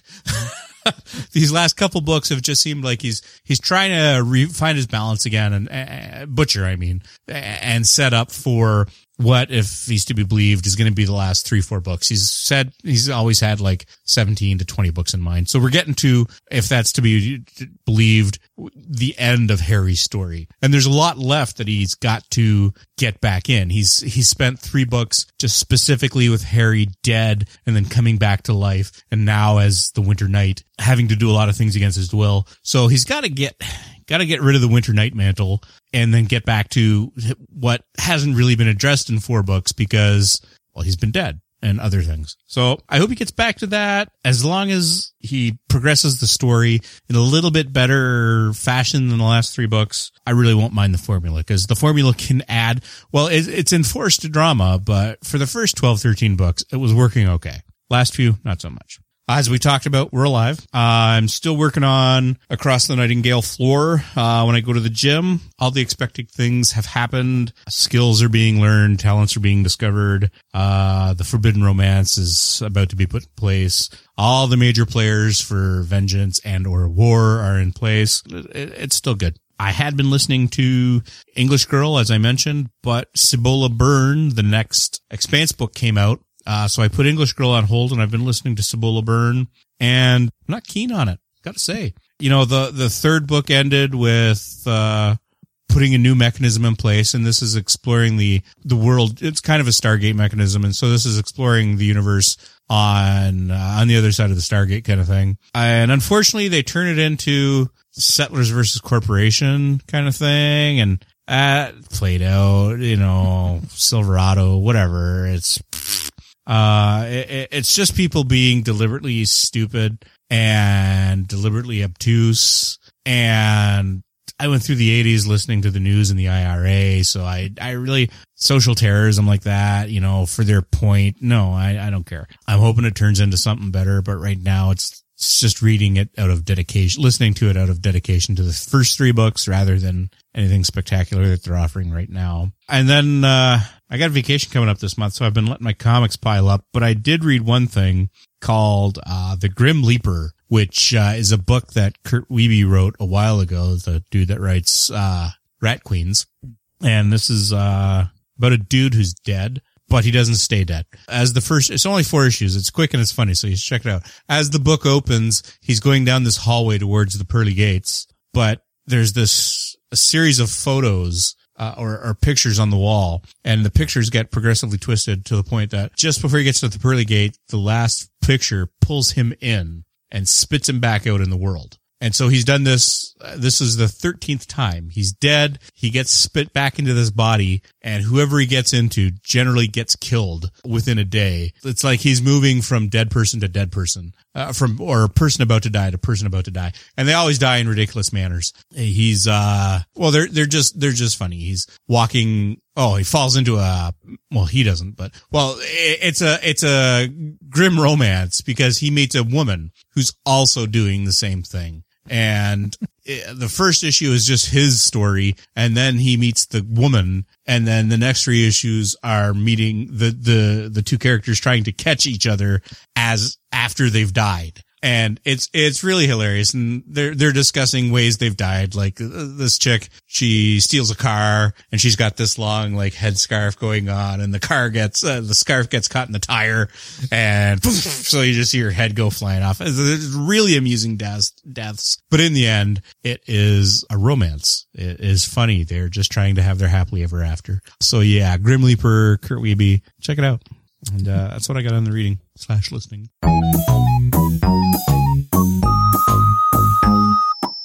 What we're playing. This past weekend, we had our Attack Wing Arena OP. Only 4 of us showed up, so we decided to do a battle royal, and it was really fun. It was 4 separate groups. I brought Federation, which I generally don't play. Dude brought Klingons, and then we also had a single board cube. As the dude said, well, I was expecting everybody to bring Borg cubes, so who knows how this is going to... He got ganged up on a little bit since he was the Borg. And then some Dominion. It was a really fun scenario. It was called the Arena. We were redoing it was based on the original series up with the Gorn. So the first 3 turns is kind of maneuvering. At the end of each round, you put a captain on the planet. And then the next round, if you spend your ship action, you can roll some dice to get the captain on the planet, some resource tokens that you can use in the captain battles. So after the third round, all the captains are on the planet, and then it becomes the captain's battle, very much like the TV show. You're rolling your dice, these tokens let you add extra dice, and it just goes and goes and goes until there's only one player with captains left. And as one person pointed out when I said I felt a little bit picked on, he said, I haven't lost a OP yet in 7 months. So suck it up. And I did. I couldn't argue with that. And so it ended up with the dude playing the Klingons coming out of the battle with 3 captains and everybody else with none. And the scenario says the person that wins the captain's battle gets to rearrange the playmat however they want. They can move the planet and then they can position the ships however they want. And then the players can get 1 turn, either 90 or 180 degrees, can turn their ships. He was a little bit aggressive coming out of this, and he did not listen to us. Or at least he did not take us seriously when we said we are going to gang up on you because you are the only person with captains left. And we did. And I won. Mainly because Jack, the Klingon dude, he placed me such that I could get 1 ship behind his line and the other 2 I had to spend 2 turns getting around a planet. So I was literally out of range of everybody on the board for 2 turns and they just worked each other. And then I came in and cleaned house of the remaining. It was, and there was not much left for me to clean up. It was, one shot at a few things with some weak Federation tech. So it tells you how badly they were beat up. The Feds don't one shot anything except maybe the Voyager with their transphasics, but it was really good. It was really great. I love doing battle royals every now and then. And the scenario was really fun. And, so I got the little Gorn ship and the Gorn pilot. It was fun. And then we followed that up with, the first Dice Masters OP, and I got worked pretty hard by Jordal. I won the first game. We were both essentially running the same concept. We both had the beast that lets us draw if it defends. And I got my beast action going sooner in the first game. And then he had Mr. Fantastic that lets you force somebody to attack. So on off turns, you're always forcing somebody to attack to get your beasts out there to block, get the dice going, get to the costlier figures right away. Worked really well for me in the first game. I didn't take any damage and he got racked like it was 20-0. But the next 2 games, he got it out ahead of me faster. And the first game, it came down to, that was a nail biter. I lost at 7 health. He was at 6, I was at 7, and he got a swarm out. And then the last game, I didn't do any damage and I just got worked hard. It was a woodshed moment. And then Tales of Honor is out now. Actually, it might have been out for a while, but I forgot about it and then remembered it. It's a Android game. It's probably on Kindle and iOS too. Based on the Honor Harrington universe, David Weber books. It's hard science, military sci-fi. I really liked the first 8 or 9 books, and then it got too politicky for me before I stopped, so I stopped reading. But this is based on the naval combat of that universe. So it starts off, judging by the character that I just met before the first book, before on Basilisk Station, it's Lester Tourville. He's a People's Republic admiral when the books start. And in this game, he's a captain. So this is before the recorded history of the Honorverse. And you're not a named character or anything. You get to name your own character and whatnot. But it's pretty interesting so far. It's free to play, but it's, in-game purchases. I haven't, seen anything yet where I would need or even feel the desire to purchase anything. But it's the kind of, speed resource, you can wait 10 minutes or you can pay 12 gems and 100 gems is probably going to cost you $10 kind of thing. I doubt I'll be pumping any money into that because it's just not the thing I do. As a fan of the Honorverse, it's kind of cool seeing the warfare and the ships put out there. They've changed it up a little bit, I think, just so you can differentiate the faction. Like in the Honorverse, the physics and the science indicate all the ships essentially of each class have the same general shape because, science, this is how it works. Science!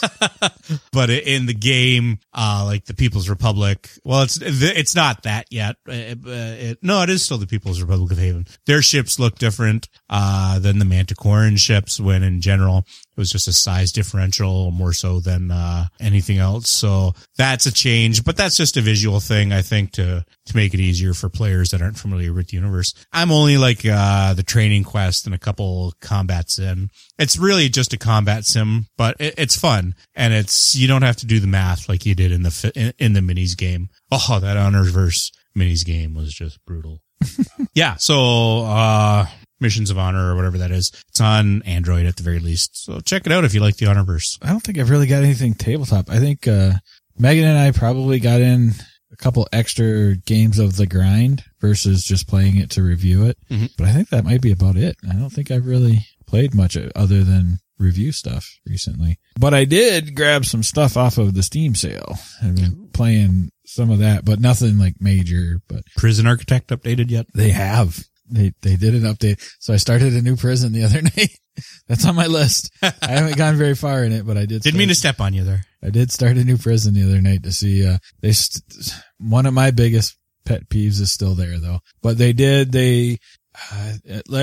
told you last time, like this one was last month's one was going to be all bugs. So they squashed something like 54 bugs or something like that. Nice. They just spent the month doing that. So yeah, I mean, it's kind of interesting. I still play that one off and on, especially after they put out a new build. Space Run. I got Space Run while that was on the Steam sale, and that is tower defense in space. Oh, nice. You're like a space runner. So you're the Han Solo, style. You're taking whatever jobs you can for your ship, and they're all just, your ship, it doesn't really look much like a ship, but it's interconnected like hexagons, and each of the hexagons is a spot you can put something. Mm. So, you get your bare minimum, to start, which is usually one propulsion unit and whatever cargo you're holding. And then that's where you start. And then you start kind of building up as you go, credits or whatever to buy stuff. And you're dealing with asteroid belts coming from asteroids coming at you from all different directions, and pirates and other stuff like that. So you've got to build up your defenses to take care of that and get through and, try to get as much. It's the typical, it's like 3-star. How fast can you do it? Time, did all the cargo make it undamaged? That kind of stuff. And can you get all 3 stars? And then, you get the credits, and there are different people. And yet you don't like Galaxy Trucker. It very much is. It's almost Galaxy, except for, without all the bullshit. And there's different people that give you different sets of missions, and, depending on if they're more dangerous or not, or if there's, the potential for more pirates to be after you, that kind of stuff. Some of them you're transporting people, like rich people that want to go on tours, and you got to keep them alive, and versus nuclear waste and stuff like that. And then of course, when don't get the two confused. Yeah. And when you complete, you get paid and all that stuff, and then you do upgrades and all of that kind of stuff, and unlock new weapons and upgrade the weapons and defenses, your shields and different propulsion systems and all that kind of stuff. So it's a lot of fun. I mean, it's a cool take on the tower defense. It's, a moving ship, and, there's various different ways, and they usually give you a little countdown of this is coming, and, it might be coming, this is kind of like a little countdown off to your left, but it might shift a bit. So it's not quite where you think it's going to be, but it's coming. So you kind of build up for that. The asteroid that is going to widow half your ship. Yeah. And it does happen. I've had like huge chunks of my ship just kind of break off on some bad ones. And then there's like one. Sorry, rich guy. Yeah. Enjoy your trip. There's one, and he comes back later. I haven't beat him the second time, but there's a main pirate guy that just kind of just messes with your ship hardcore. I finally beat him. But then he's like, I'm back. And another one, I'm like, oh, damn it. Cause it's not an easy beat, but that's been kind of fun. Like I said, I like tower defense in general. So, slightly different takes on tower defense are always kind of cool. So Prison Architect, I talked about. Oh, so speaking of tower defense, I'm playing Zombie Defense on my tablet, which again, tower defense, but you're defending yourself against zombies. You're like all these military types, and it's one of those, you keep going, like there's there's a set it's another 3-star thing. So there's a set that's part of your mission. There's a wave. It's usually a 5-thing wave or whatever. That's part of your mission. And then you can keep going for every 5 waves. Do you want another 5 waves to come? And you can keep doing that. And you got to do so many to get up to 3 stars. And it's also you're generating income. You know, it's the more zombies you kill, the more money you collect and stuff so that you can do your upgrades and unlock different types of soldiers and different weapons and upgrade, you can promote them as they're sitting there, buff them out, but that takes money as well, all that kind of stuff. So, again, it's a pretty cool take on the tower defense, and it's zombies. So yeah, I love it. And, there's the huge Umber Hulk zombies and regular walkers and crawlers and runners and different things like that. So, and it's, and then everyone, it's kind of like a path mission-y type thing too. So you go through, you can play on one for as many times as you want and whatever and generate a bunch of money, right? But you follow the path, and then sometimes they split off. And if there's like these standalone pieces that are off to the side by themselves, those are usually like very specific. Like you can only use the guy with a shotgun. In these waves, stuff like that. So I've been enjoying that one too. It's a good one it's like I said, it's on my tablet. It's usually one of those, if I'm not, I've talked about like I read until I'm too tired to read, and then I might play something for a little bit. That's usually one of the go-tos. And since it's on my tablet, cause it's one of those things like you can play it real quick and be done. And then I played, two other games. I bought Game Dev Tycoon when that was on the Steam sale. And that's just it's exactly what it sounds like. It's just a little like Simmy style game where you're building up a game development company and putting out games and stuff. So I've played that a few times. It was, like a couple bucks or something like that. And so I was like, all right, I'll check it out because I'd heard about it. That's that one that you remember. The big hubbub you may have heard about is like when they put this out, and it's a little indie, not the graphics aren't awesome or anything like that, but it's a cool little Simmy style game, but it was getting pirated a lot. No, really? But they put code in there for that. So that the game, any pirated version, your company started to crash because your game was getting pirated all the time, and people started bitching about it and reporting it. And it's like, no, it's happening for real. Because you didn't buy our game. Nice. So they had code built in for that. So that alone, cause I remember that story. This has been out for a while. So it was like, it dropped to like a couple bucks. I was like, I'm picking that up just because of that. So I thought that was a cool way to handle. And then here's I don't know what this says about me. I don't know. We don't need to get into deep psychiatry or anything, but now we're into the 12th step with Jeff King. My current, I always have some kind of mindless game, and it's usually one I've gotten from Steam. I've done Banished in the past and Prison Architect a little bit stuff. My current mindless go-to just play, and this one I actually have on my tablet and on Steam. Free on my tablet, but I paid for it, again, Steam sale. Plague Incorporated. You see that one? It's basically reverse pandemic. You're the disease trying to infect and kill the entire world. Nice. So I've been playing the hell out of that. And you unlock different types of, so like, I think you start off like bacteria is the basic one, and then you become a virus, or you can be a virus on another playthrough, because if you beat it with bacteria, you unlock virus. And they even got one that's like a symbiote. Like nice. Attaches to your brain core and stuff. And it is kind of cool because each of them do play different. Like bacteria, you can de-evolve, things. Sometimes they'll evolve on their own. After time, they'll go, hey, this happened without you doing anything. We spent the points for you, kind of thing.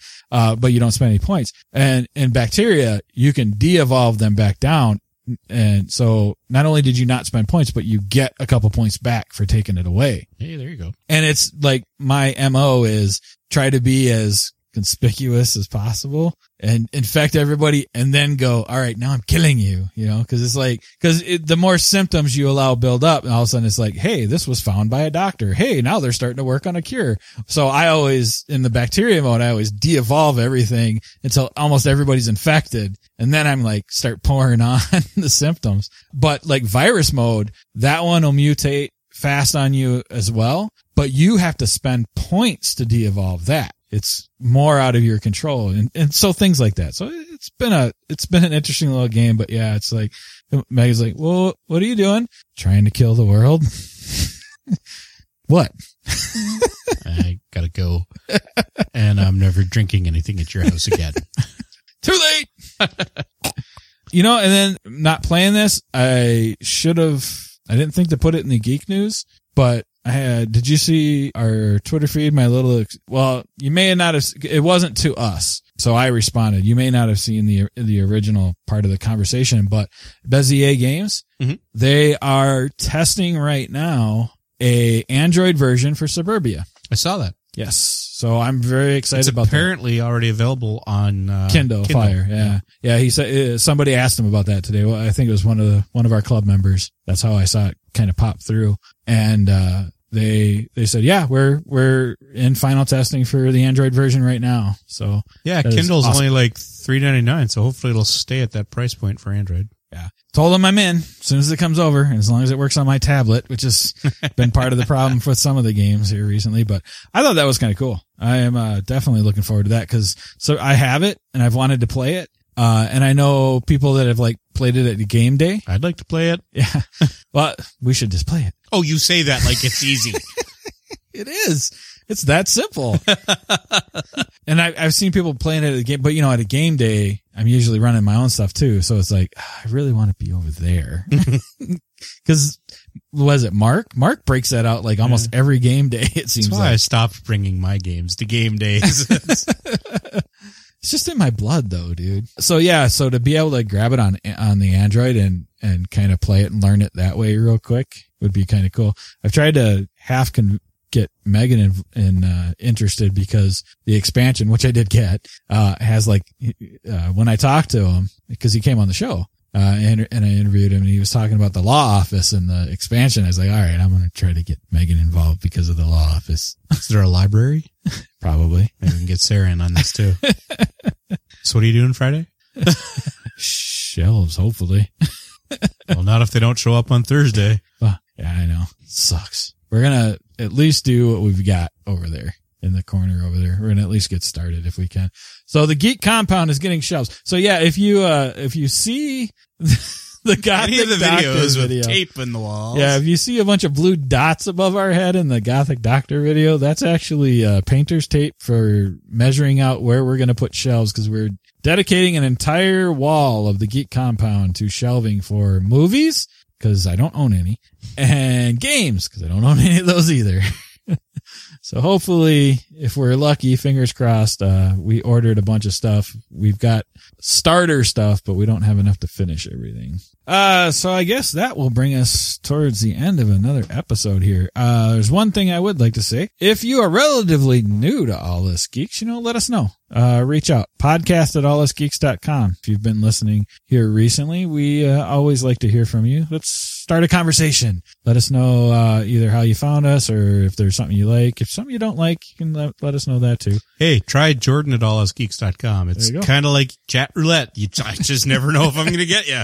Yeah, if you want to make it extremely personal, it's Jordan@allusgeeks.com or Jeff@allusgeeks.com. Those work as well. Podcast@allusgeeks.com is the kind of universal one. So I monitor that one as well. But if you're new to the show, we'd love to hear from you. We love talking to people that listen. We like talking to our listeners. And if you have other geeking out topics that you would like us to cover, because that was a lot of fun. That was extremely difficult. I thought Megan was going to jump through the ceiling. She's like, that is such a good geeking out topic. And then she couldn't come up with her own. So, so we, like I said, last time, the geeking out topic's not gone. We, are more than willing to geek out about topics if, you've got something you want us to geek out about, like we did tonight. All right. So I'm Jeff King. And I'm the Canadian. Thanks for listening. This podcast is a proud member of the Geekcast Network. If you enjoyed it and are looking for other podcasts with a geek culture slant, head over to geekcastnetwork.com, where you will find podcasts such as Two Bald Geeks, a podcast by two bald horror movie fans that dissect one horror movie a month, saving the spoilers for last. The Geekcast Network. You can broadcast your geekiness at geekcastnetwork.com.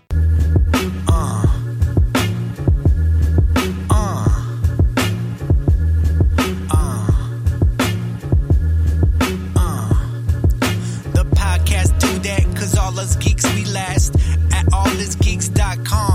where we